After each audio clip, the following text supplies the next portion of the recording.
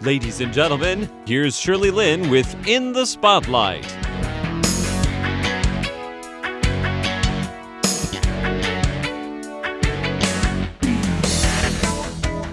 Welcome to In the Spotlight. I'm Shirley Lin. Pauline Yang is a classical pianist and a U.S. arts envoy for the U.S. Department of State. Last week, we got to hear her talk about her life learning the piano and what she's doing now combining music and diplomacy. In today's interview, we will begin by listening to her talk about her mentors, including the famous Israeli-American violinist Isaac Perlman.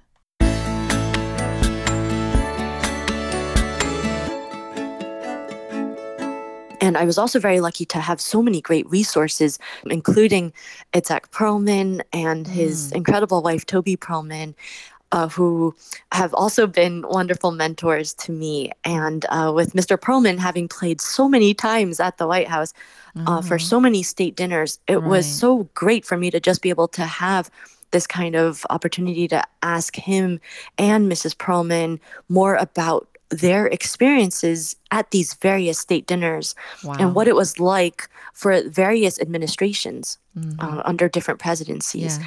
And then also one of my own former teachers, Susan Starr, for example, who played at the Carter White House when it was Obasanjo from Nigeria, who was there for a state luncheon, to also get to ask her more about what it was like and under the Carter administration then, for example. So I had all these wonderful references and resources, and I feel so lucky to have been able to speak with them who had firsthand experiences doing this. And I learned so much from them. And so I had such a great time working on the research and writing portion of the thesis, so none of it felt like work at all. So the classical piano performances, I had actually been pretty lucky in that I'd been doing these performances professionally since I was 11, actually. So that had been ongoing even throughout school. And so that's not as typical from what I understand. So I was just very lucky. But in terms of the U.S. Public diplomacy visits to U.S. Embassies around the world, that actually also started from before I graduated even, because my first one was to U.S. Embassy Tokyo, and that was in 2015. That was my last semester at the Fletcher School, so I was still a student there. And I'll never forget that all I had simply asked for actually was to want to shadow the cultural attaché, or what the U.S. Now calls these days a cultural affairs officer at the U.S. Embassy there, just for half a day or a day during my little bit of free time in Tokyo. So what I did was I went to Ambassador Mary Beth Leonard, also one of my greatest mentors, who is also now a dear friend, the current U.S. ambassador to Nigeria, actually. But at the time, when I was at the Fletcher School, she was the diplomat in residence for the U.S. Department of State. And I remember bonding with her over music and diplomacy, because she's a wonderful flutist. And she, at the time, had already been a former U.S. ambassador to Mali, a terrific one at that. And so I remember going to her and asking if she thought it might be possible to connect me with perhaps the public diplomacy section in Tokyo, and to see if I could shadow the cultural affairs officer, because I was interested in their work. And then I remember her saying, "Oh, I think we can do better than that. Do you think you would want to do a program even?" And I was so amazed, because that had been a dream of mine, but I just didn't think that it could happen that soon.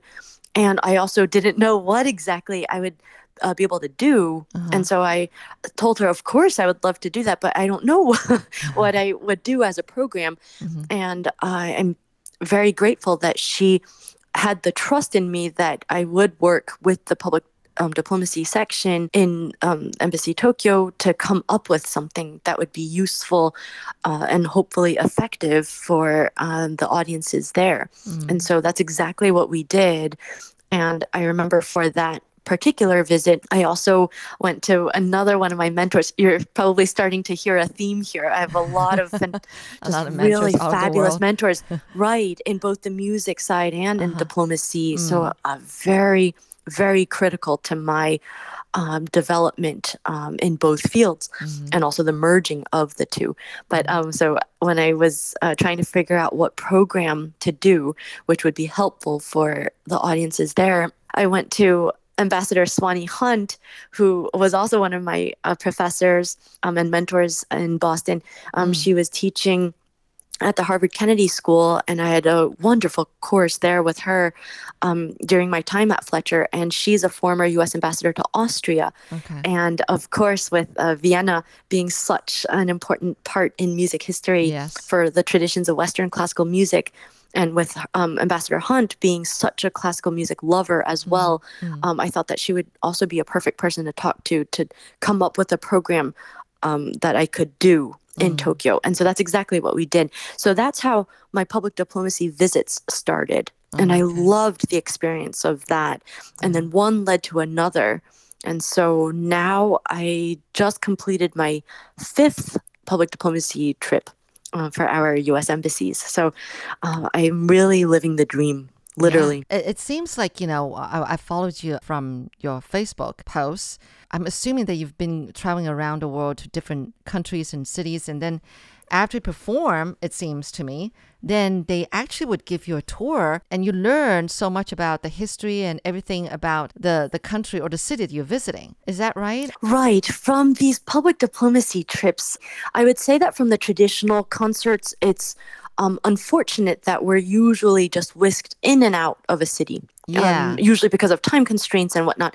And of course, we're under strict time constraints too, as arts envoys when we're doing these public diplomacy visits, because there's so much that's packed into the schedules. But what I love especially about these visits is exactly like you said, it's not just performing and then leave, performing and then leave. Mm. We really get to experience more of the local and national and also sometimes even regional cultures Mm. where we go. And that's part of the point too, because it absolutely has to be an exchange of some sort. It's not one-sided. Just Mm. like in Okay. diplomacy, it's always at least two-sided. Oh, Of course, okay. if we're talking about a multilateral occasion, then of course it's going to involve even more than two countries. But Uh-huh. at the very least, it's going to be at two. Oh, And so okay. it's not just a one way conversation. That wouldn't be a conversation then. Yeah. And so we, as arts envoys, will give and share with the local audiences there on the Mm-hmm. ground. But then we also want to learn from them Mm-mm. as well.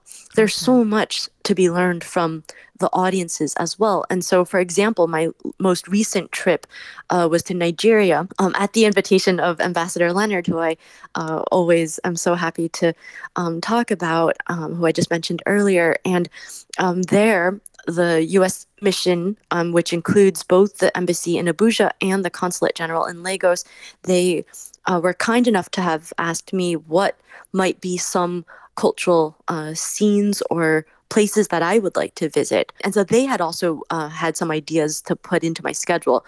Several art galleries of local Oh, wow. artists. Nice. Right. It was incredible. So Oh, I okay. really got to meet a lot of artists in Nigeria, to see their work, to learn about what their challenges are, and also to learn some things about their career highlights and Mm. about their dreams. And so Okay. I learned a lot from that as well. And Okay. then, just from a personal interest standpoint, I also asked to be taken to some restaurants that are very popular locally, because Okay. I'm really interested in cuisine. And so I wanted to learn and taste what the locals are tasting. And so that was incorporated into my schedule Uh-huh. so that I could learn more too about something that's so important to Sure. culture, the Sure. food. And so that was one thing. And then also to learn more about their political system. So I was curious about their parliament. So it was really interesting to get to see their equivalent of the US Congress. And so I did get a specially arranged tour, for example, to see how their government works, at least on the legislative side. All right. And so there was a great combination of what I got to see and learn. You're listening to In the Spotlight with Shirley Lin. I'm speaking with Pauline Yang, a classical pianist and U.S. Arts Envoy for the U.S. Department of State.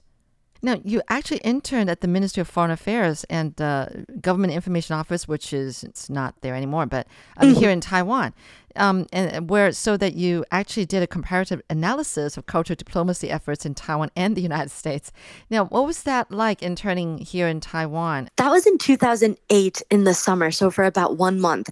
And that was one of the best experiences I've ever had in my life because I was given basically carte blanche where I was free to do any sort of research topic that interested me. And then I was lucky enough that both the Ministry of Foreign Affairs and, like you said, then Government Information Office, they helped set up all these interviews for me with a lot of key figures in whatever I would want to research. So what I picked was to, like you said, do this comparative analysis. And specifically, I was looking at music and the arts versus sports. In the U.S. and Taiwan, and also how both fields are regarded in these two places, and then also how or if they're even used as part of the public diplomacy toolkit or not.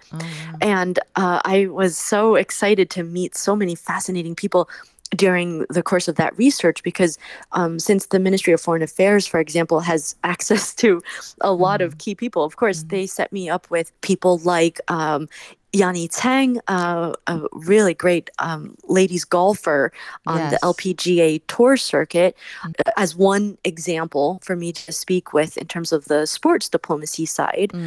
And then on the arts diplomacy side, the Honorable Madame Chen Yu-shou from the cultural side, who's also a fabulous pianist too. So it was really interesting for me to get to learn more from them firsthand on what their experiences were like in terms of cultural diplomacy for Taiwan. And then for my U.S. contacts, I also, of course, had a lot of resources already just from having grown up there and then having been really well connected based on my own travels and my studies.